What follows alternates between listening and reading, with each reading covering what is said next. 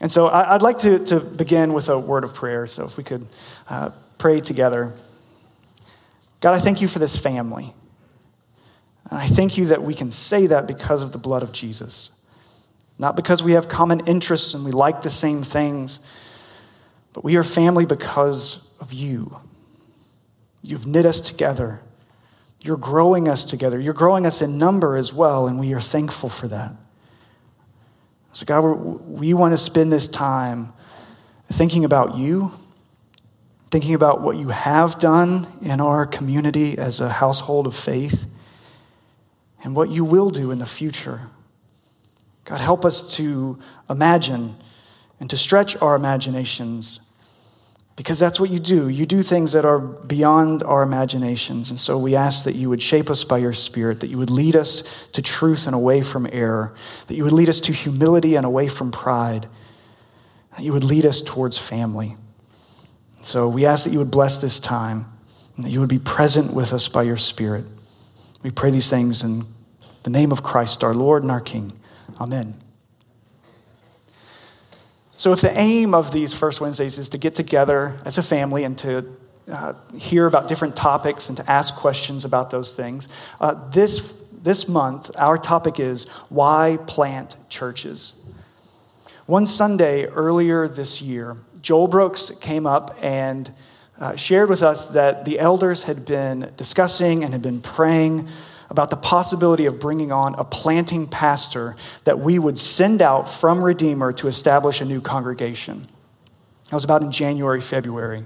And in May, Joel Brooks introduced Joel and Mandy Busby and announced that our church would be sending the Busbys to start a new congregation in West Homewood in kind of early 2017. And the leadership of Redeemer has been talking about planting since we were a little church plant meeting in a house.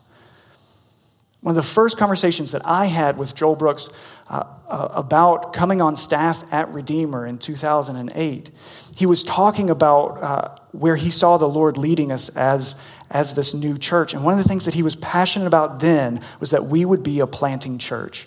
And that passion is shared by all of our elders, that we would be a planting church. And so through much prayer and study and discussion about church planting, I mean, that has filled up countless hours within our leadership over the years. And here we are, very excited that the Lord has created a step for us for the first time to plant out of our congregation.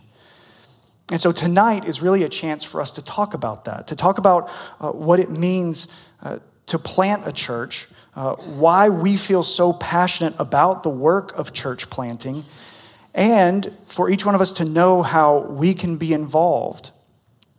So that's where the discussion is tonight. The way that it will unfold, we will first hear from Joel Brooks, and he will kind of talk about what it means to be called to be a planter and what it means to be a planting church.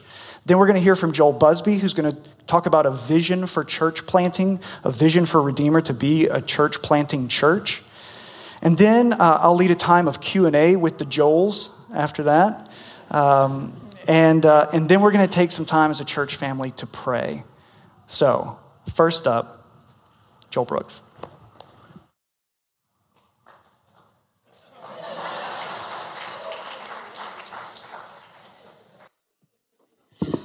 It's just awkward all the way around.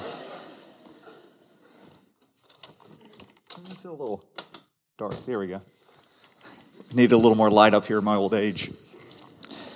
All right, so I'm going to talk about planting. Why do we plant churches? I was going to sit down, but it's going to be impossible for me to sit down and talk about planting because I'm excited about church planting, and it would only take about 2 minutes in a chair before I got up and started yelling at everybody.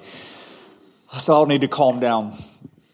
So why plant churches is what Jeff had asked me to talk on. And I thought I could probably just as easily ask all of you here, why did you become a member of Redeemer? You know, what led you to this church here? Why did you decide to make this a home for you? And if you were to list all of the reasons why you were drawn here, felt the Lord calling you here, I would say, okay, that's why you plant a church, because Redeemer was a church plant. We were a church plant 8 years ago, and now we're a congregation full of people who are being discipled and following the Lord. And we hope to plant another congregation that's very similar to this, and another, and another. We church plant for the reasons that you were drawn here. It's a great way, I'd say the best way to make disciples.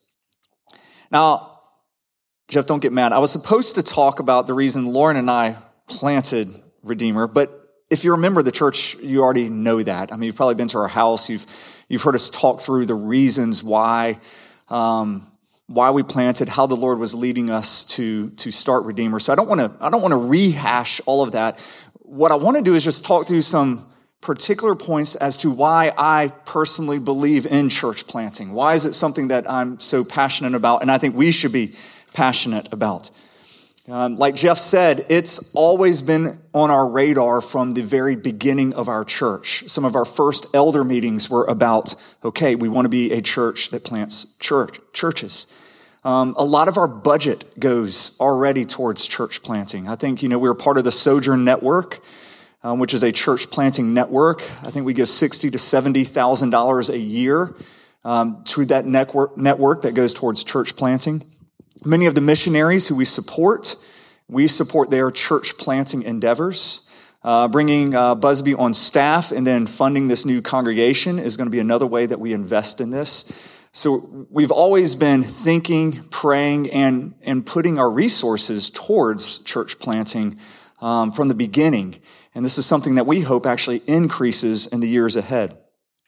So let me give you just some reasons why, and I've only got 10 or so minutes up here, so I've got to just do some bullet points as to why I believe in church planting. And the first is this: I think it's biblical. I think that's the biblical model you see for making discipleships. So when Paul would go into city after city and he would make converts, he didn't just leave them as converts. You see him staying in these cities, training elders, creating a church, a care group, a shepherding group here, and then he would move to another city. So that was his model. He wasn't just an evangelist and just leading people to the Lord and then going to the next city. He was a planter. Because what you're doing when you actually leave a church there is you're leaving an engine, a discipleship engine, that can keep making more and more disciples. If you just leave some scattered converts, you might not see that. But a church is just going to keep bringing in people to the Lord. And so you see that all throughout the book of Acts, that church planting is the method of making disciples. Second, I believe that church planting is the best way to reach the unreached. It's the best way to reach those who are not involved in a church. So when I started Redeemer, I did not have the luxury of I didn't even have a pulpit, at our house, the lectern that's there. I didn't have the luxury of just going up to that and knowing there would be a group of people. We didn't have the luxury of like a Brook Hills or a Briarwood or a Shades Mountain in which if the pastor just shows up, there's people there. There aren't people there unless you go and get them. So when you are a church plant, it fuels you to have to go and to bring people in or you can't exist. And so Lauren and I, we would spend our time going to coffee shops. I would start soccer leagues just to meet other parents. She would go to playgrounds to meet other moms. And we're constantly trying to find people who didn't know the Lord, who weren't involved in a church, to build a relationship with them and then invite them to our house, which is where this church was starting. But if I just inherited a congregation or just could walk up and know there would always be a crowd, there wouldn't be that same impulse, that same necessity to have to do that. Many of you here are here because somebody early on in that original nucleus of Redeemer, one of those original maybe 15 or 20 people that were there, pursued you relentlessly. They didn't give up on you. They kept inviting you and they kept inviting you and kept inviting you. They would have you over to their homes. They would be pulling you in. Many of you here were not part of a church. Some of you I know did not know the Lord And it took that initial group of people to get out there and just start pulling people in. You cannot be lazy and be part of a church plant because you just have to always be out pulling people in.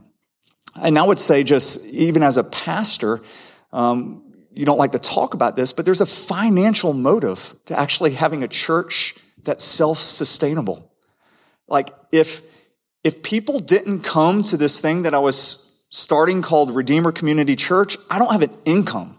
Like I can't feed my family. And that's just a practical reason, but it's actually a real reason to where you have to reach out. A pastor has to start bringing people in, even for their own financial sustainability as a home and a family.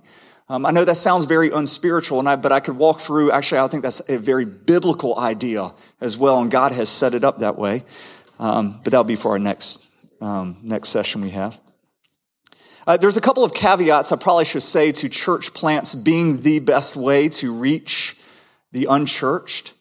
And that is, there needs to be at the start a commitment to not steal sheep. So if you're starting a church, or when we started Redeemer, if our goal was to just pillage other churches, then you could have grown pretty quickly, but it would all been transfer growth. And there's no real net gain to the kingdom. And so there needs to be, with church planting, and something that we are committed to, especially even in this new congregation, that we're not going to steal sheep. If somebody is part of a gospel-believing and preaching church, we really want them to stay there. But if they're unchurched, that's your target. And so you don't want to fill up the seats first with just transfer growth. And the dynamics of a church changes over the years, but especially for those first few years, you really want to be as aggressive as possible pulling in the unchurched. The second caveat is this. It can't be a transplant. It needs to be a plant. If a plant, a true plant, which is a small group of people going and starting a new work, reaches the unchurched. If there is a large group, or what we would call a transplant, let's say several hundred people going and plopping in a new area, you lose some of your incentive to go and reach. Then you know that incentive of, well, unless I bring people in, I'm just going to show up and have an empty room. Or unless I bring people in, I'm not going to be financially stable as a church. Like, you have to have that incentive of just even an empty room almost to, I've got to go out and make a church. And the small group of people that are with me, we have to go out and bring the unchurched people in. We need to find them where they're at, in whatever coffee shops or whatever, the Teen Tot and Forest Park or wherever they are, but meet them and bring them in. All right, so new churches are the best way to reach the unreached. They're also an amazing way to unleash the giftings in God's people. Church planting releases giftings in a way that is simply incredible. So, well, I'll just put some faces on this. We have incredible elders here at Redeemer. I mean, we just have some amazing, godly men who are really just rocks, pillars of this church. They're humble. They love the Lord. They serve like crazy. They're just kind of the pillars of this church. This won't embarrass them, but these men would have gone unnoticed in an established church. They would have been unnoticed, undeveloped.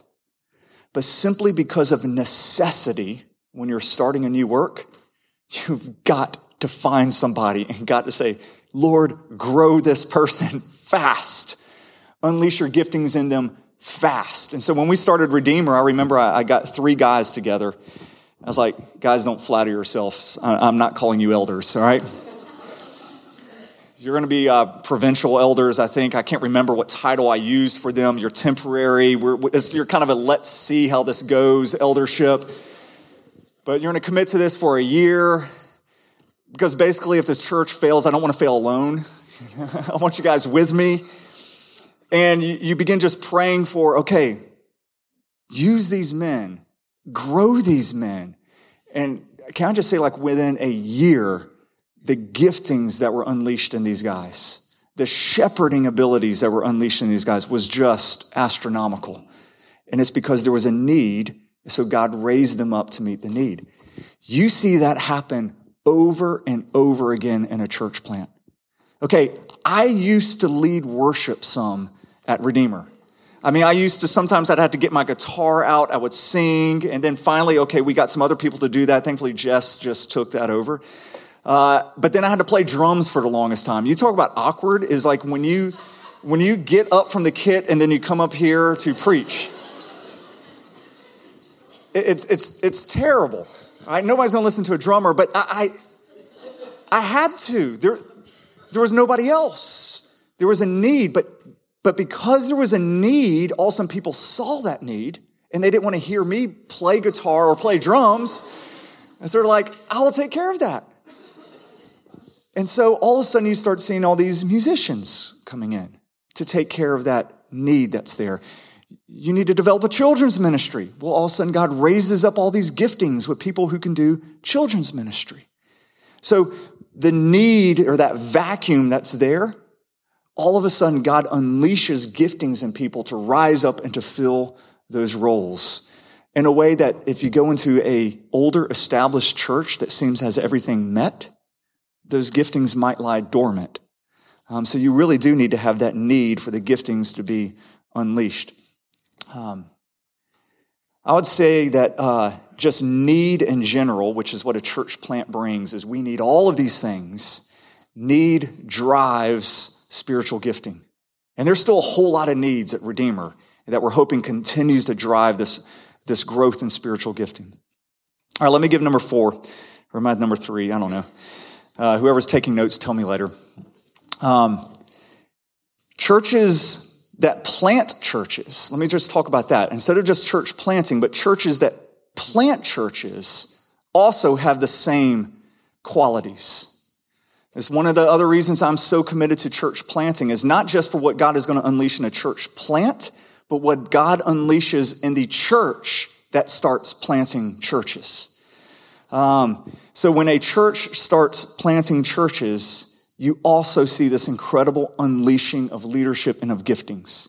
So in Acts chapter 10, when the Holy Spirit said, set aside for me Paul and Barnabas, and they were released from their congregation, do you think that church was excited about that at first? They're like, we're losing Paul. Like, we're losing Barnabas. Like, these are like the pillars of our church. And they're leaving us to plant other churches. But the moment they left, Antioch just explodes. It's like, okay, now that there's a vacuum in this church, we raise up more people. We unleash more gifts. And the more and more you start sending people out to do new works and to plant new congregations, the more and more God begins doing a new work in this place so that this place doesn't become stagnant. Let me tell you what, I am scared to death of pastoring a church that 20 years from now has just circled its wagons and just tries to play it safe and just tries to keep people from bleeding out. We're not going to be that. We're going to be a church that keeps sending people out, sending people out, keep creating a vacuum that has to be filled with new leadership, new people who are serving, new people who are teaching. And I think that will that's the best way to make disciples of everybody here in Birmingham, which is our goal. Churches that plant churches also demonstrate to the world that the church is more than an institution, that we would probably be better understood as a movement. Not just an institution that circles its wagons, but we are part of a movement. So, do you have any idea how many of my friends, unsaved friends, when I tell them what we're doing, their jaws drop? Like, but, I mean, your church is really successful, right? It's kind of grown, and you've got a lot of people. It's like, yes. And so you hired a church planter to come in while you left and went on sabbatical. You brought in another guy to take over the pulpit to try to build connections with people so that he would then be sent out and take some of your congregation with him, and you would also be giving money and resources towards that. I'm like, yes, absolutely. Like, that doesn't fit anywhere on the radar because human institutions don't work like that.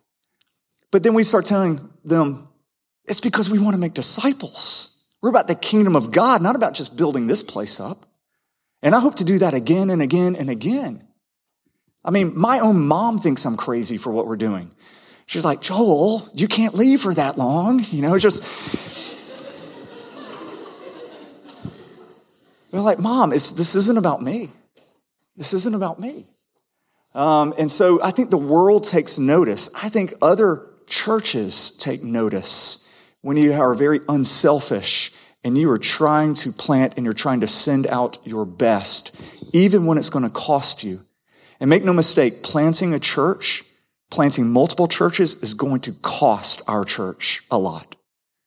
And I would be lying to you if I said I didn't have some fears about that. But God's worth the risk. And we're not going to be a church that plays it safe. And so we're going to be a church that just takes that risk and just gets out there and gets out there. Church planting for the pastor is the incredible sanctifier, if we want to get real personal here. Because it reminds me that the church isn't about me and my personality, but we're about something so much bigger. And I need to consistently be letting go and sending out. Otherwise, I'm just going to think of, ooh, look at what I've built. Ooh, look at all the people I've brought in. It's like, it is just not about me. It's an incredible sanctifier. And is it hard to see some people go? Is it hard to see some resources go and tighten the belt in those things? Yes, it is, but it's worth it. I mean, something Jeff and I were talking about earlier is, he said, you notice in Paul's letters how he's always saying, say hello to this person. Say hello to this person.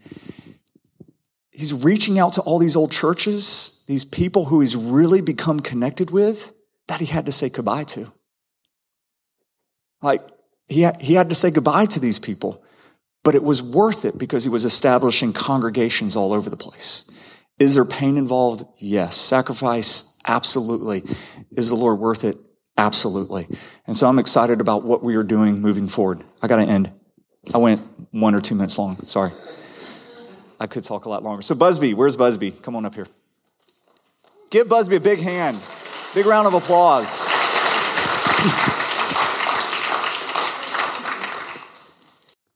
So has anybody here ever had to speak at an event? Ever? Okay. And have you ever had the experience of speaking at an event and the guy who speaks before you did such a good job that you feel like you could just pray and dismiss? That's what we're about to do. So if you guys will, just kidding. Honestly, y'all, thank you so much for just the privilege it's been already to be a part of this team at Redeemer, to be a covenant member of this church family, to Joel and Lauren, just for really just having the vision for everything he just described, which leads to me being right here. It's just an honor for me to be involved here at Redeemer, and it's a special honor for me to be standing here on a night like tonight as Redeemer's planting pastor. On so many levels, to get to work and serve among people who are dear friends of mine, and to get to be a part of really what I believe is a really special vision for our city. So thank you. The question of the night is why plant churches? And I really want to answer that from my perspective, really in 3 ways. And if you know anything about me, as the passion runs high, the clarity at which I'm trying to communicate begins to run low. So this is going to be a little more of a passionate rant than some kind of slick, prepared like sales pitch, okay? So I really want to just share from my heart just really 3 ways that I have personally begun to think through this why plant churches. So there's 3 things I want to share with you. And it gets confusing because the first thing is kind of 2 things, and then there's a second and third thing. Okay, so here's what the 3 things are. The first thing I want to share with you is kind of 2 scenes from my life. Okay? The second thing I want to share with you is a text of scripture. Okay, and the third thing I want to share with you is really a dream, and really to kind of challenge your imagination a little bit. So here's the first thing. The first thing is 2 distinct scenes from my life. I've shared one at Redeemer before. I'll share it again. So 2 scenes. First scene. I'm in my office in San Antonio, Texas.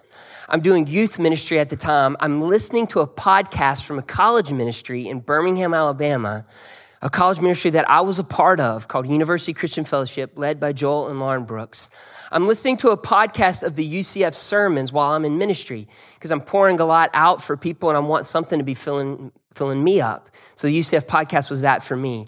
I hear this, I see the podcast kind of thing refresh, and it's titled Joel's Resignation. So I listen to that and I start hearing about Joel leaving UCF. I explore and hear a little bit more about that. And Joel is leaving UCF to plant a church in Birmingham, to plant a church that reaches, that really is about the welfare of the city of Birmingham. That's a gospel vision for this city. Okay, I was from Birmingham. I grew up in Birmingham. So he's talking about a gospel movement in my place, in Birmingham. And then you got to think, well, why Birmingham? Isn't Birmingham one of the most church places in the world? It is, actually. But here's what's really interesting, and I'm finding out that this is more and more true all the time. I meet so many people around Birmingham who aren't really churched.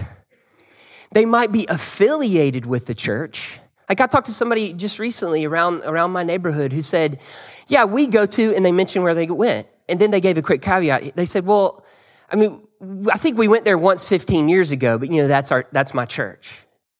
See, there's a very unique phenomenon in Birmingham, Alabama, where people want to be affiliated with churches, though they might not actually be church. So there's a lot of gospel need in a city like Birmingham. Flannery O'Connor, the famous writer, called or referred to the American South as the Christ-haunted South. She said, the South is not Christ-centered, but it's certainly Christ-haunted. Meaning there's kind of a semblance of Christianity kind of in the air, but the gospel needs here are profound. So I'm hearing this vision of planting a church in Birmingham. And at that moment, and I've shared this before, at that moment, I'm sitting there in my office in Texas. I have no idea how the coming months are going to unfold, but a prayer just kind of came up in my heart. And the prayer went like this: Lord, if I could ever be a part of that, please, I would love to be a part of that. And obviously, that church that was dreamt about, here it is. It's you. It happened. And here I am. It's me. It happened. Scene 1. Fast forward to scene number 2. This was a few weeks ago here at Redeemer. I don't remember exactly how many Sundays ago this was. It all runs together. But it's when we had Taco Mama afterward. Okay? And I'm sitting here and I come to my work here. You know, I get here early and I start getting to serve with so many gifted people who are using their gifts to honor the Lord in this place by doing things like directing people to parking spaces and setting up children's ministry and putting paper towel things in the bathrooms. And I'm interacting with these people who are serving this congregation. I go upstairs to my office and I'm getting to sit around and say good morning to literally some of my best friends in the world, that I get to work with every day. We come down here and we're in the gathered worship of God's people here at Redeemer with worship leaders who have so thoughtfully and prayerfully worked with the preacher to choose these songs that would sing of the glory of Jesus in such thoughtful ways. And we're singing. We're a church that really knows how to sing, right? We're singing. Joel Brooks was telling me recently he can't really sing anymore because of his voice, because he just screams when he sings here at Redeemer. We're singing songs, worshiping God. We're hearing God's word preached to us. We're being refreshed in the power of the gospel. My 4-year-old son, Henry, is sitting next to me, and he's singing these songs. He's 4. He's looking around. He's seeing God's people worship. He closes his eyes and he raises his hands to worship our God. This is happening before my eyes. I look over at my wife, and it's a similar thing. We're being fed into truths of the gospel. After really, what's been a really kind of a hard personal season for Mandy and I the last 2 or 3 years. This is happening before my eyes. We end church and we end our worship and we eat Taco Mama together. That was awesome, right? I pick up my son Henry, and he's telling me about the Bible lesson he learned, and he really kind of got it. I think it was exactly right that he had learned. Friends are caring for each other in community. This is all happening. Okay. I don't remember if it's the same Sunday, but there was a Sunday somewhat recently where we shared in Holy Communion together. I'm standing right here as I'm handing the bread and the cup to people. I'm saying the body of Christ broken for you, the blood of Christ shed for you. One of the greatest gifts of pastoral ministry is doing that when you know some of the backstories in a congregation like this. It's a great gift. This is all happening. And as all this is happening, I have 2 very distinct thoughts that pop in my head. And here's the first one. Let's stay here. It's an age-old instinct, right? One of the most impactful sermons I ever heard in my time at University Christian Fellowship was preached by Joel Brooks on Jesus and his disciples at the Mount of Transfiguration. And they said, let's stay here. Let's build tents and stay here. So that was the first thought. Here's my second thought. What if the Lord could do this again? What if he could do it again? What if he could do all those things that Joel just shared that church planting does? What if he would do it again in a different part of our city to unleash new sets of giftedness? What if he could do it again? Okay, so that's two scenes, which leads me to one text. Okay, Ephesians chapter 3. This is a passage of scripture that's really been important to me as I've begun thinking through some of these church planting ideas. And I'm going to summarize what happens in the passage. I want to read for you this one text of scriptures from Ephesians chapter 3. Ephesians has become one of my favorite books of the Bible. And what's amazing in the book of Ephesians is that Paul talks about this great cosmic victory that the Lord Jesus has won. He talks about how that gets applied to people personally. That people who were dead in their trespasses are now being made alive together. That this is by grace, not by any works that we can do. He goes on to say, and you know how it's true that this is happening? People from all different sorts of backgrounds and groups are gathered together into one family. Dividing walls of hostility have been broken down. And then what Paul essentially says is that there's only one thing left. The only thing left to do is for the announcement of this victory, the proclamation that this victory has happened, to go forth. That's all that's left, is for that to be announced somehow to what Paul will call in Ephesians, the rulers and the authorities.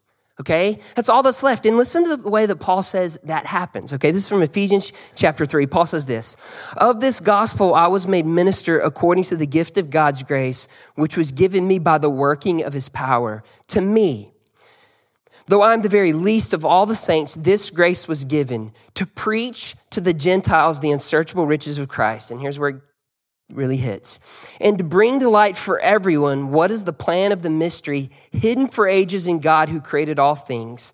Listen to this. So that through the church,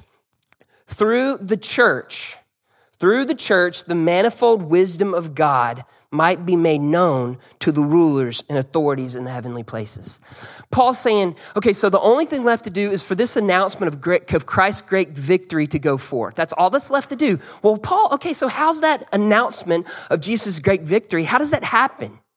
Paul says, look around. Literally, look around. Like right now, look around. Like to each other. That's how. Through the church. So you think you've just come to church. But what Paul thinks is that you are actually participating in something much greater and much grander. The glory of Jesus is being made manifest in a unique and particular way when people gather together in churches. So the question is, why plant churches? For that. The only reason you plant churches is for the glory of Jesus. To be made manifest in a new and fresh way. That's the only reason. Which is just another way of saying the things that Joel said. That is the why you do it. You don't do it because it's cool. You don't do it because you needed a job. It's too hard for any of that. You do it because you want to see the glory of Jesus be made manifest in a unique and powerful way. So the two scenes, that's the text. Here's the third thing. A dream. I want to kind of challenge your imagination a bit. Just imagine for a minute, okay? Imagine for a minute a group of people gathered together in a different part of our city. Imagine a group of people gathered together in a different part of our city who are hearing the good news of Jesus being preached from Scripture every week. Imagine that. Imagine a congregation gathered together in another part of the city who have kids that are being ministered to by volunteers who are giving of themselves week after week after week to see the next generation trained up.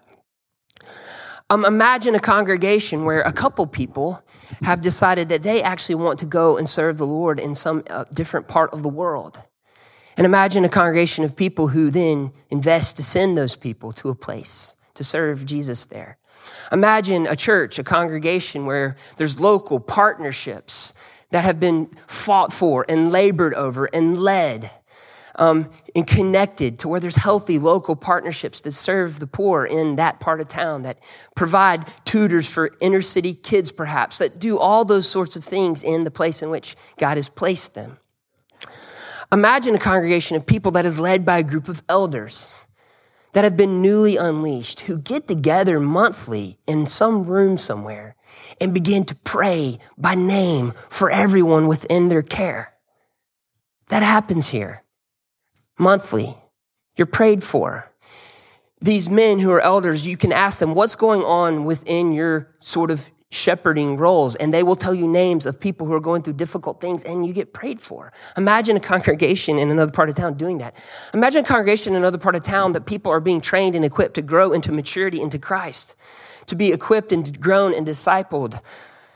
Imagine all of this happening in another part of town and little home groups kind of sprinkled all around it where people are sharing their lives together, where they're depending upon one another to get through what can really sometimes be pretty hard. And that's called life. Day after day after day, working to support one another, to reach their neighborhoods for the cause of Jesus. Just imagine that. Now imagine that, but then imagine more than one of those congregations. Imagine a whole family of Redeemer churches all around our city that work together in partnership with one another, that are independent in their own way according to the gifts that God has raised up in that place, that's independent and have some flexibility according to their geographical place and the needs of that place, who have the ability to do ministry in the ways at which God's called them in unique ways, but who are all united, interrelated, and interconnected to one another, who can share resources back and forth with one another, who can train other church planters together, who can, a whole family of churches that can become a part of the renewal of our city. I mean, imagine that. Imagine that. Imagine that. And imagine your role in that. Because this is something that Redeemer is doing. And I want to be really clear about that. A lot of people have come up to me and they mean well. And they say, hey, so you're the guy planning the church, right? And just because I'm kind of persnickety, I'm like, no, not me. Redeemer's planning a church of which I'm going to be a part. But this is something that Redeemer is doing, and we're all doing it together. Now, some of us, we're praying the Lord will call to be sent, but all of us are senders, right? All of us are to pray and to join together in this mission for the sake of the gospel. That's what we're really talking about here, is for the Lord to raise up a new and fresh congregation. This one sort of in the western part of Homewood that I'll have a role in is really just the continuation of a very long story that goes all the way back to when Joel Busby was listening to a podcast 8 years ago. As my grandfather would say, look how far we've come to get back where we started from. This is a continuation of a very long story of God sending this congregation out together on mission. And this church plant will be a piece of another story of God sending out people from our congregation to make an impact for our city. So why plant churches? Because we have some question and answers times that we're going to have together. So if you guys have, I think Jeff's got a couple questions for us and we'll go from there.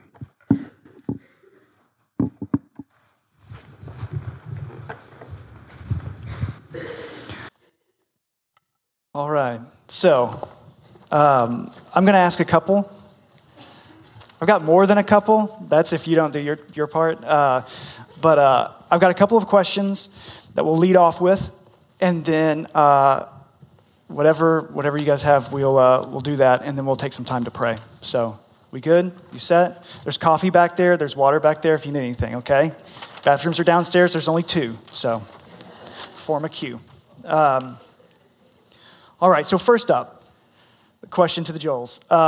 How did the elders decide on West Homewood for the first plant? Brooks, you want to take that one? Sure. Some of it was we were seeing where a lot of our newer growth was coming from. And also we had already had in our mind Busby was on our radar. And that's exactly where Busby lives. And so it was kind of a combination of those couple of things. And it's not that we're asking if you live in West Homewood, you're going to that church. In some ways, we're just saying okay, there's a lot of this new growth coming here. If a lot of this new growth can start being a part of this new congregation as well, that will help us grow in a healthy way, and I think grow this church in a healthy way as well. So it was a combination of a couple of factors there. Just that's where we were seeing a lot of the new growth coming in. And it's similar to Avondale. It's the area that we've targeted is a very similar area. We wanted to make sure that there was the capability where right where the church is planted, there could be significant mercy ministry. And I think that's just going to be a key location there. Yeah, and just the idea that that location is kind of at the crossroads of a lot of interesting different places. There's a lot of international students that live along Green Springs. There's a heavy Hispanic community that lives along Valley Avenue. So we felt like we could be in a place that would give us the chance to minister to just kind of a wide cross-section of people. That's the thing I would add to that.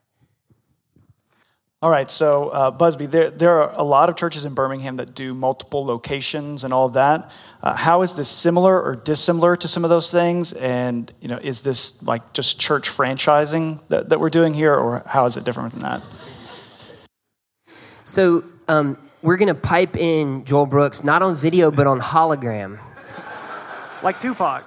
No, so kind of what Jeff's getting at there is you may have heard of churches in Birmingham that pursue what's called a multi-site model, which means the church kind of forever is intended to be connected sort of in a whole way, like financially. It's just another location of a greater church body. And so what we're really trying to do is somewhat of a hybrid model in the sense that it's not like Redeemer is just giving money saying go good luck. But instead what we're trying to do is we're trying to see Redeemer plant an independent congregation, a congregation that will one day be independent, both in its kind of eldership as well as its ability to fund itself. But that's always really connected just on a relational level, on a gospel partnership level, on mission opportunity levels.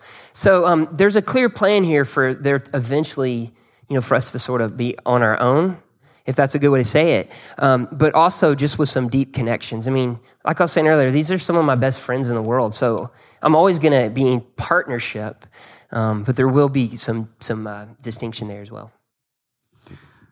So Brooks, I'm doing Brooks and Busby. Is that helpful for you? It's helpful for me. So we've kind of touched on resources and everything, and just what it takes to do something like this. How are we able to do this kind of a work with resources? That's a great question. It is mostly going to come just from the giving of our congregation. We are Mountain Brook Community Church is going to help us out some. The Sojourn Network is going to help us out some, but when you look at the grand scheme of things, that's a very small amount compared to what our church is going to have to invest in this. So it has to be something that we have a missional calling to, both in whatever people we decide to send, and also with the financial gifting towards that. So it's a big sacrifice. It's make no mistake, it's a sacrifice for us, and once again, it's worth the risk. I mean, it's absolutely worth the risk. So for a person that's hearing kind of these things tonight, maybe the announcements ever since May, who maybe is prayerfully considering if this is something that they are supposed to be a part of, what would be the first step for them? Buzz? You could email me, okay? Really email either Joel or I. I think it'd be really helpful if you've been a Redeemer a long time and you're really invested in this community. I think it'd be helpful for you to kind of process some of this together with Joel Brooks. You can also email me, and I'll put you on an email list that gives you some updates as to what we think will be kind of coming in the fall.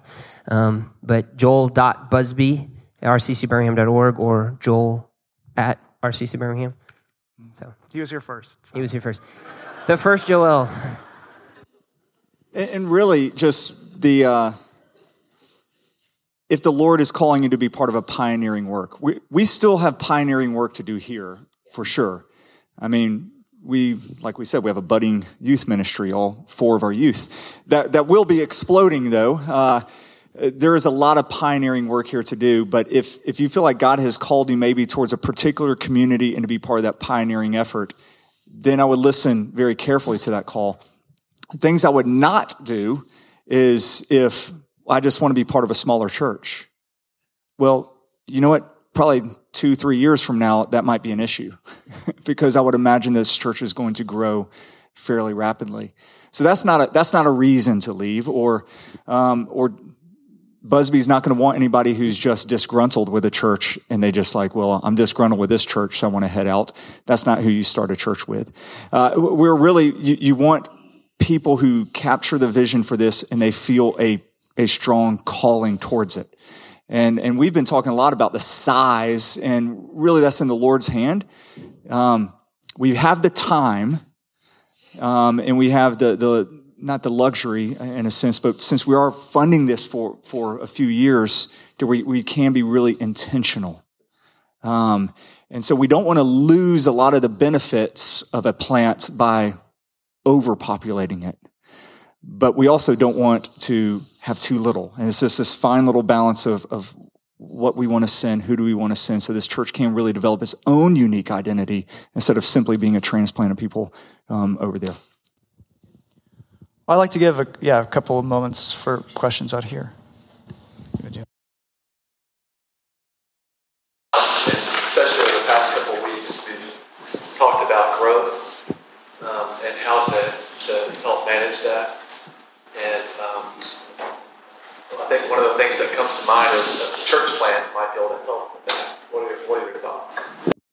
The question is, does a church plant help growth, like help manage growth? One of the things I do in the Sojourn Network is I go around and talk to other churches about church planting. And one thing you will see is churches that plant churches grow faster. They don't slow in their growth. Churches that circle their wagons and you're like, we really need to just focus on us and nobody else, bleed out. Because it just becomes a stagnant church that becomes more of an institution than part of a mission. And so I don't know if this will not grow, that growth is a problem. I don't know. I'm sure it might have a lot of people go. We might have some people stay, but it's two separate issues. Obviously, at the beginning, there's going to be like a lot of support and financially and relationally. But Leslie, you mentioned like you would love to see a deep connection between the two churches. Once the church is independent, can you maybe flesh that out a little? Like, what would it be? Joint mission trips or joint talkbacks? Like, what in your dream relationship between Redeemer and this new plant? What would that look like? Yeah, it's a great question. And there's a lot about that I'm not sure how it will play out. And I'll just tell you that. But, you ask, what's my dream of that? Honestly, I think a lot of the connection will really be felt more on a leadership level, honestly. So for example, I think Brooks and I's relationship, he and I will feel a lot of connection. Like, I'm going to want Joel really involved for a lot of reasons that maybe the two congregations, it'll kind of be lost on them. Does that make sense? But I anticipate things like, can I just say something honestly? I've never done this before. Ever. So there's a lot of things that I want to learn, so I will email him all the time or call him all the time asking for help. When I start thinking of discipleship and teaching ideas for home groups and Bible studies, literally, if I had no connection to Redeemer, the first person I would call is Jeff Heine. He knows more about that stuff than anybody else I know. When I'm thinking of systems and like Excel spreadsheets, Joshua P. Housen, in other words, I'm going to lean a lot on sort of these friends of mine who I think are gifted and called guys, okay? And then there's other things, like I can't preach every Sunday, so I'm going to want some, relief on that level, and I expect these guys to fill those things. Does that make sense? But then I think bigger things. We dream about things, like imagine a 9 Lessons and Carols that is a citywide thing. Imagine a joint effort to send a crew of people to Haiti. So there's a lot of those sorts of things. Dwight has done such really good work on like the mission level that I'm actually hoping, I don't know if Dwight's in the room, there he is. I'm hoping to ride his coattails, So there's just a lot of good work that I'm hoping to just get to take advantage of, quite frankly, because I'm going to need the help, right? But I think there's lots of dreams. I mean, there's talks of other ways that Redeemer is going to be partnering in the area of church planting, both with Sojourn and even locally. So I see one day like a church planter training that happens for all, among all the family of churches. So I just think there's lots of things like that. But I really think it's going to start on kind of a leadership level connection. Brandon. You're referred to as the planting pastor. So does that mean that you will continue to be planting pastor even for this church, or is planting pastor a position at Redeemer, Avondale, that will continue to have? So Busby will be the lead pastor of the new congregation there. And our hope is that we can continue to have planting pastors in the future. Now, financially, that's going to be hard until we have this congregation to a good financial point and our congregation a good financial point, because the finances, once you plant, will waver drastically depending on maybe who goes, you just have to let that kind of level out a bit. But we hope that this is our first plant and that we could keep having planting pastors. But we don't know what's going to be the timetable for that. How has your vision for church planting shifted, over the years, and maybe specifically That's a good question. That is a good question. It's shifted in just about every possible way. One of the things that's been interesting is we joined the Sojourn Network because we knew we needed help church planting, and they're a church planting network. I mean, it's what they do. And so as we're going through this whole process and we're getting to know one another and we become part of the Sojourn Network, one of the first things that they did as a network is they identified me as the head of their church planting, which I thought, that is just comical. We go to you for help, and then you just turn around and now they're, what they call strategists. I go around and I meet with different churches, talking to them about how do you start churches like Redeemer. And I'm like, you realize I did this once, some of the things that I've learned is it's like birth, what I've heard. So what does that mean for me? Yes. It is a painful, necessary process for there to be new life and there to continue to be new life. But Busby and I are fully aware it's going to be painful for our congregation. It's going to stretch us at times as we're sharing a budget over the next few years. Busby is like, hey, we really want a children's minister. I'm like, hey, we did without, a hired professional, like full-time staff for 8 years. And we're like, let's get on our knees and let's pray about this together as two congregations where we can give our resources. So it's going to be a stretching, sanctifying process for both of us. We're going into it with eyes wide open, though, and so are our elders. Some things I've learned is that I thought at first church planting solved growth. Like if you became a church planting church, you would always remain a small church. And then I just saw actually that is the exact opposite in all the churches that we looked at. That church planting churches keep planting because there's something alive where they're at. And that's just how the Lord uses that church and makes disciples. I think one of the things that Busby's talked about a little bit is, I'm wondering if I could say this, that multi-site models don't work. I'll just be blunt about that for the long term. So we're committed to kind of a quasi multi-site for 2 to 3 years and then autonomy. But what you want multi-site for is that you keep a forever relationship. You're like, oh, this will just forever lock us together. But then the not giving another congregation autonomy, like not allowing the Spirit to do the unique work that He desires to do there, becomes a very stifling thing for that congregation. And you also get a very personality-driven church that all stems from the pastor of that mother sending church, the mother church that's just birthing all these others. So one of my things I'm doing in the Sojourn Network is I'm trying to talk to all other churches about getting out of the multi-site model and creating something similar to this. I could go on and on about what I've learned a lot. So we're going to need to put a pin in the questions. Joel and joel.busby@rccbirmingham.org. And also just after we're done here, feel free to ask them and also elders, to ask them some of your questions too. Definitely want to keep the communication going. But I've got one more question, and that is, how can we be praying for you? How can we be praying for this plant, this new congregation? We're going to take some time in a few moments to circle up and to be praying and to give us some direction to that. This coming Sunday, and then after that, every other Sunday after this coming Sunday, we will be gathering for prayer at 3:30 concerning the church plant. And so if you want to join in on that on Sundays at 3:30 before the afternoon service, going to meet here kind of in the conference room area. But for tonight, how can we be praying? Absolutely. So there's 3 distinct areas that right now I'm asking for people to pray about. There's probably 1,000, but there's 3 that I'm going to share. So the first thing is just for that early crew of leaders. So I don't want this to be like I need help, right? And so for that early crew of leaders that really form that DNA of this new congregation, when Joel Brooks looks back at who those early folks were, they've become just essential to the life of this church.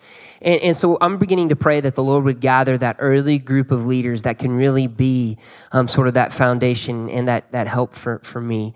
So leadership. A second thing is I'll just use the phrase or the word place. I really would love to see the Lord show us what it means to be in that particular area. I mentioned earlier, it's kind of at the crossroads of a lot of different sorts of communities. So I'm just really beginning to pray for wisdom about what outreach looks like to, say, internationals in that area. What it would look like to have, in that area, there's kind of young and old. There's rich and there's poor. It's just a very interesting area. So we want, when I go to the Publix on Green Springs, that's my Publix. Okay? You go in Publix and you just see the diversity of people that live in that area. And we want this congregation to somehow reflect the place. So please pray for us in that. And then a third thing is just, the word I would use is Busbys. And that's my family. My wife Mandy is right here on the second row. Mandy, do you want to wave? So, anyway. So, Mandy and I have a little boy Henry who's 4. I have a little boy Leland who will be 2 later in the month.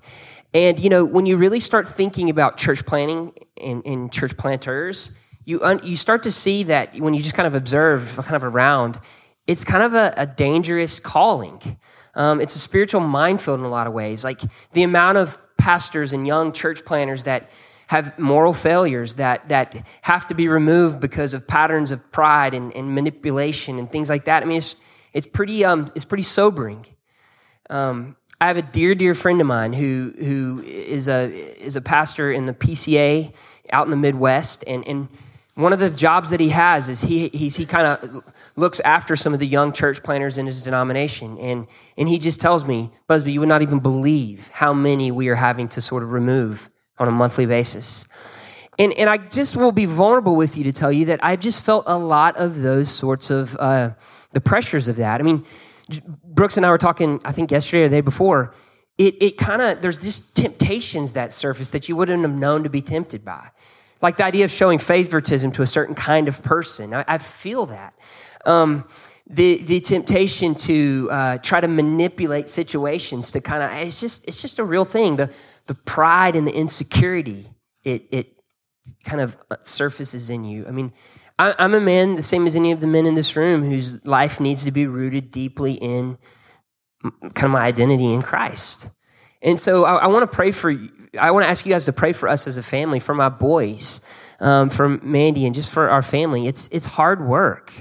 And it takes a kind of energy, a kind of maniacal energy to get things going, but it also takes a constant letting go of control at every front and at every opportunity. And those are just hard things, man. And I just would seek your prayer for our family. Would you want to add anything to that, Big? Good? Okay. All right, so leadership, place, and the Busbys. I would like to say a couple of things. And because I have the privilege of talking to all of our Redeemer family right now, it probably goes without saying, but pray. In this time, pray. really seek the Lord in these matters. Take time to be quiet. Take time to be before the Lord and to voice these things in these small groups throughout the room.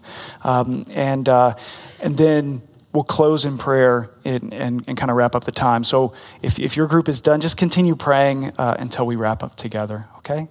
So let's circle up and pray. Lord God, it seems as though whenever the good news of Jesus, whenever that gospel spreads in a city, in a place, in our world, that are accompanied by great tribulation and great hostility. But Lord, we know that in such times, you are all the comfort that we need. Lord, we think upon what you said to Paul when he was in Corinth facing much opposition, but also seeing the gospel bearing much fruit. He said to him, do not be afraid, but go on speaking and do not be silent, for I am with you, and no one will attack you to harm you, for I have many in this city who are my people.